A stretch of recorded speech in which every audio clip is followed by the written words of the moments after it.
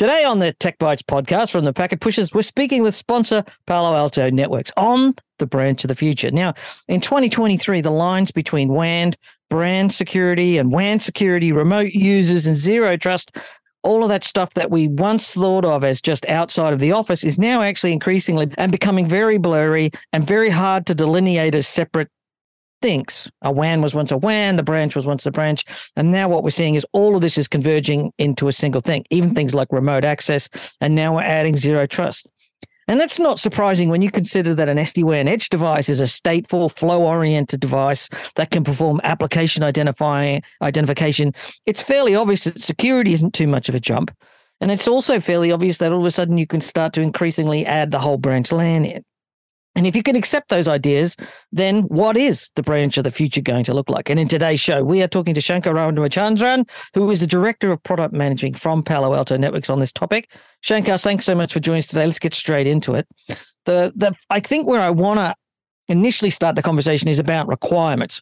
What's changing and what are the trends in the way today's branches are shifting into the future? We are basically seeing three broad trends from an environment point of view. The first thing is essentially when you talk about employees, the entire fact that we now have a hybrid workforce. You have some employees coming in for some days of the week. They're predominantly collaborating over video. One doesn't know how much bandwidth consumption is going to be happening in the branch. Network admins need to think about, hey, do I have the branch properly sized? Am I going to be over-consuming? Am I going to be under-consuming? The second broad trend is around cloud adoption. It kind of goes synonymous with the term that people use with regards to digitization of the branch. You no longer have applications just residing in the data center. You have applications residing in the cloud. You have SaaS applications. You have folks accessing applications via the internet. And the third aspect of it is, and it's been around for some time, you always had badge readers. You always had temperature sensors. You always had cameras in the branch. Now we are talking about a scenario where you need to start talking about security not only for, or zero trust network access, not only for applications, for users, but also things. There's a report that said that there are going to be 18 billion devices sitting in the branch. That's maybe 4x, 5x of the number of users that could be sitting in the branch by the year 2030. But that. Now, the interesting thing about that is when I first thought of that, I thought, there's going to be an application in head office that's going to start monitoring the air conditioning in the branches. That's not what's going to happen. It's the air conditioning is going to be monitored by a company that you're paying to do that, or the security system is rented as a SaaS service from some off-prem, and they want access to the internet, and you need to control that so that if those devices are compromised or if they're using too much bandwidth, you need to control all of that. That's the thrust, though, isn't it? You're absolutely right there, and not only that, we had an internal study at Palo Alto Networks Unit 42 IoT report. Not only do you need to control that, but we also found out that, again, some numbers that I'm throwing out there, 57% of those IoT devices are vulnerable. They're vulnerable because they're running, they're essentially having traffic that's basically unencrypted. They're vulnerable because 83% of those connected devices are running an unsupported OS. I have no idea on what those devices are. I need to have visibility of those. And I actually need to start defining policies in terms of what those devices can have access to. You can control Windows XP on your desktops, but you can't on the air conditioning or the security system, which might be running, on a Raspberry Pi with a 10-year-old Linux distro or something like that. Correct. I need to know exactly. I mean, that's not even a scalable model. And why would I even want an appliance that's running an agent out there? I would rather leverage the existing resources. Every time I deploy an appliance in a branch, I'm actually talking of the cost of the appliance. I'm talking the cost to manage it. I'm talking about the cost of a truck roll. I mean, that's the biggest cost out there. That's the biggest direct cost. That's the biggest direct cost is truck rolls. But the secondary costs, like if there's a vulnerability and somebody like Target 5 to 7 years ago when somebody came in through the air conditioning system and then hijacked all the credit card things. and stole a whole bunch of money from them. And then the brand damage and indirect costs are much higher usually. You're absolutely right there. Mm. So it's more than just securing apps and users. It's securing apps, users, and things, and that's something fundamental in terms of what we see. At least one of the fundamental pillars in terms of what we see in terms of our future solution that we're considering. And a lot of that traffic's still just unencrypted. So if I'm a particularly motivated hacker, or cracker, then the real story there is that you can actually try and get data from that. If you can get into the feed, you can start to see things. But I think also the thing here is that a lot of IT teams are having not so much less time to do work. They've just got more devices. Like when I was managing networks 20 years ago, a network with 30 or 40 routers in the WAN and a data center with 10, 15 switches, and a campus with, maybe a few hundred devices was thought of as big. With this, you're now talking about, networks that go from 20,000 users go to hundreds of thousands of endpoints. And there's just this massive transition. And then that leads to the natural thing in terms of what all network admins should look at. I mean, if I am a lean IT team, I want to be basically looking at consolidation of appliances in the branch. I want to be looking at, hey, what services could I be offering for the cloud? Does it make sense for me to deploy a security appliance? Is it better for me or is it scalable for me in terms of having that cloud security getting offered? It doesn't matter whether my number of employees increase from 10,000 to 20,000. I can easily scale when that solution is offered in the cloud. Well, I think it's not so much. I think scaling is one side of it. Like if you're going to have an unknown number of devices on your network, or one of the things we've talked about with Palo Alto Networks over the time is your approach to SD-WAN, which says we just say there's a subscription license for all the bandwidth across all of your nodes. And maybe this branch over here is running at 100 megs today, but over next week it's going to run at a gig because there's a special event. You shouldn't have to go and buy a device that handles a gig. You should be able to say, I've got 100 devices on my network.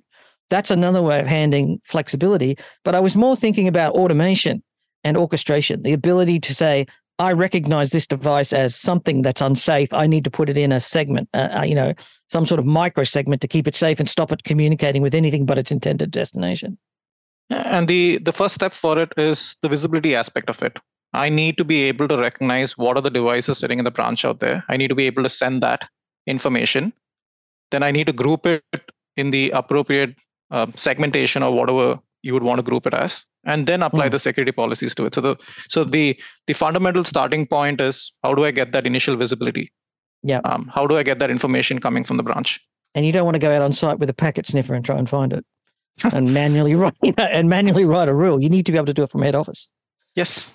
Yes. So can you talk about how you get that visibility then? With how does SD-WAN or Secure Access Services Edge tie into visibility? So the first thing that we, from an overall solution point of view, that we're trying to do is incorporate the assets that we already have there. And the first step with regards to the IoT devices, at least, is to make sure that the sensor that we have there in terms of getting that visibility information is residing on that WAN appliance or the SD-WAN appliance box or appliance that we have in the branch. How am I getting that visibility? Hey, can I send the DHCP or the ARP information in a secure fashion to Prisma Access?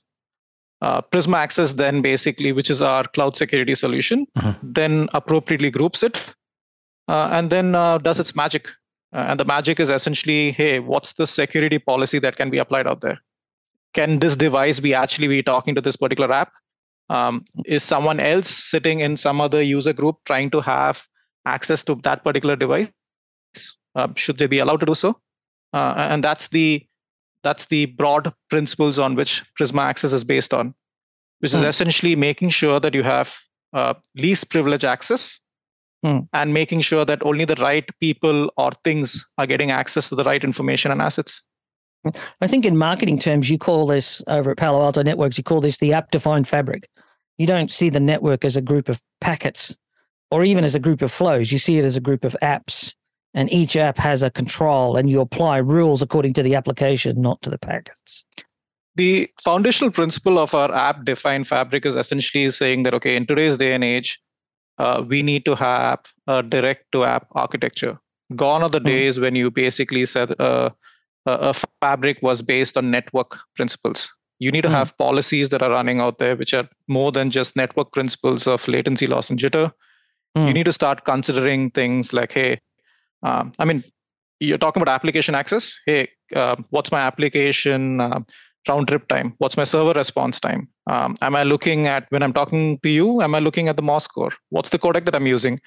Can I define app policies based on that? What's the right path when I define those app policies? So that's the foundational principle of that, of our overall solution. And what that essentially but means. That's key to your automation, is that you say, I want to control this app. I don't have to go and identify its IP address or its source or its a VLAN or, and the IP addresses of it. I can just say, I want this application to be defined as this. I want this control, or I want this traffic policy, or I want this security policy applied to it. I think I think we underestimate that in terms of how that then extends into zero trust, but also in terms of operational advantage. And the key thing for us from an overall solution point of view is both our networking policies as well as our security policies are based on the same policy constructs, which are essentially three: app ID, user ID, device ID. Which user wants access to what particular app, which user wants access to which particular device, which device wants access to what particular app. And essentially, that fundamentally allows us to make sure that when we are collecting information and which we are reporting as part of our dashboards, we are able to do so in a consistent manner. We are the only vendor out there who basically has consistent policy constructs for both network and security from a SASE solution point of view. Right. So you're collecting a significant amount of data, probably too much for a person or a team of people to parse and find actionable information from. Is there an AI or ML aspect to this as well? So absolutely. I mean, when you talk about the data that we collect, we are basically collecting data across users, branch. We are collecting real-time traffic. We have capabilities that basically even collect synthetic traffic information, network information, security information. All of this is basically sitting in a single data lake. The data is complete for us. The data is consistent. And the data is correct across both our networking constructs, which is Prisma SD-WAN, and security construct, which is Prisma Access. And once we collect the data, then it gets into the rules of, hey, am I seeing there's a particular issue? What's the root cause of that issue? How am I able to correlate information? And that's where a lot of AI ML comes into play. We are able to proactively tell our network admins, hey, there is a particular issue. And this is the root cause because we are able to correlate information out there. We are able to then provide them remediations or guided remediations. So a lot of this is possible only because of the power of data science with our AI ML engine in it. And I think that's also part of the zero trust change that we're seeing as well, because a branch isn't necessarily, a piece of real estate rented or under lease. It's also now the home office or the coffee shop. I like to think of the branch as a coffee shop sometimes, or a plane, or, the lounge at an airport if you're that way inclined. And that means that zero trust now becomes part of an SD-WAN. You shouldn't have to have one solution for remote access and another one for SD-WAN. They should converge, do you think? Yes. I mean, at the end of the day, the foundational principles are exactly the same. How does a user get access to an application? And how are we able to provide a solution in a secure fashion? The user could be, as you said, in a coffee shop, in a flight, at home, even in a branch. How are we making sure that our overall solution is consistent? How are we making sure that there's consistent policies that are applied? There's consistent data that's reflected. And most importantly, how are we making sure that the admins are able to know exactly what's happening? Where is the user sitting? It's one of the interesting parts of SD-WAN is once you create an encrypted connection, it just becomes like a remote access VPN. And that all that traffic starts to approximate each other. And so it became very easy for SD-WAN providers to add single user branch, or a single user remote access as part of the SD-WAN, and then bind it into SASE as well. So you just VPN in. And that's a cloud-hosted service from Palo Alto Networks, if I remember right. Prisma Access is indeed a cloud-hosted service with the ability to scale irrespective of where the user is sitting in. They could be sitting in the US, or they could be sitting in some remote town in a country in the African continent. You will basically be talking to your closest Prisma Access node, and the foundational principles of our Zitna 2.0 take effect. Yeah. So one thing. Sorry, Greg. No, go ahead. One thing about SD-WAN is its capability to measure application performance and obviously make traffic decisions on that application performance. I think I also understand that Palo Alto Networks can now bring this directly to the end user, which I think is relevant given that folks are operating in a hybrid work environment now, sometimes in an office, sometimes at home, sometimes in a coffee shop or whatever. So our ADEM functionality can be both sitting in an appliance in the branch, or could be sitting on the GP client that's residing on a person's laptop. And what that basically helps is helps troubleshoot whether are you having, at the end of the day, it basically is addressing a single goal, which is user to application access. Is there an issue on the local LAN? Is that the reason that you're not able to access? Is your CPU utilization on your laptop too high? Provides segment-wise insights from the place where you're accessing to the actual application. Is the application reachable? These are all very fundamental aspects that the ADEM functionality is able to offer, both for what we would call a remote worker or for a branch user. That's all we've got time for today. This was a really short Tech Bytes, just trying to get you enough information on Palo Alto Networks and about the branch of the future. Thanks so much to Shankar for coming on the show and talking with us. If you'd like more information, don't hesitate to go over to the Packet Pushers website and check out the show notes associated with this. In particular, we want to draw your attention to an exclusive virtual on-demand event where Palo Alto Networks partnered with SDX Central to showcase a whole bunch of features and have a lot of conversations with practitioners and analysts on this topic. So there's a lot more content out there. If you wanted to find out more, we also have a lot of podcasts that we've done with Palo Alto, who've been a repeat sponsor, a repeat supporter of the Packet Pushers.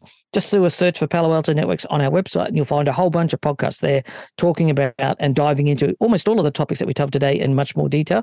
And of course, when you go and contact Palo Alto to get more information, don't hesitate to mention that you heard about it on Packet Pushers. As always, it would be helpful if you tell everybody about it, tell your friends, tell your enemies, talk about us on social media. It always helps us to be here. And as always, remember that too much technology would never be enough.